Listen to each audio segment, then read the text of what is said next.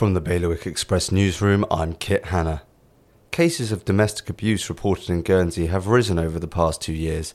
A report from Citizens Advice shows 104 cases of domestic abuse were investigated locally during 2020 and 2021. Meanwhile, a former Jersey senator has launched a petition calling for all politicians to be elected on an island-wide mandate at the next election after June.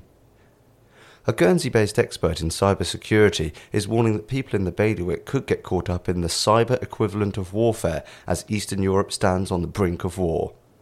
And, just as the island was hoping to say goodbye to one highly infectious disease, another has flown in. Bird flu has been confirmed in Jersey. For more on all of today's stories, visit bailiwickexpress.com. Your weather is going to be a cloudy day with heavy rain at times. Wind will be a southwest increasing force 6 and there'll be a top temperature of 9 degrees. That's the latest from the Bailiwick Express news team.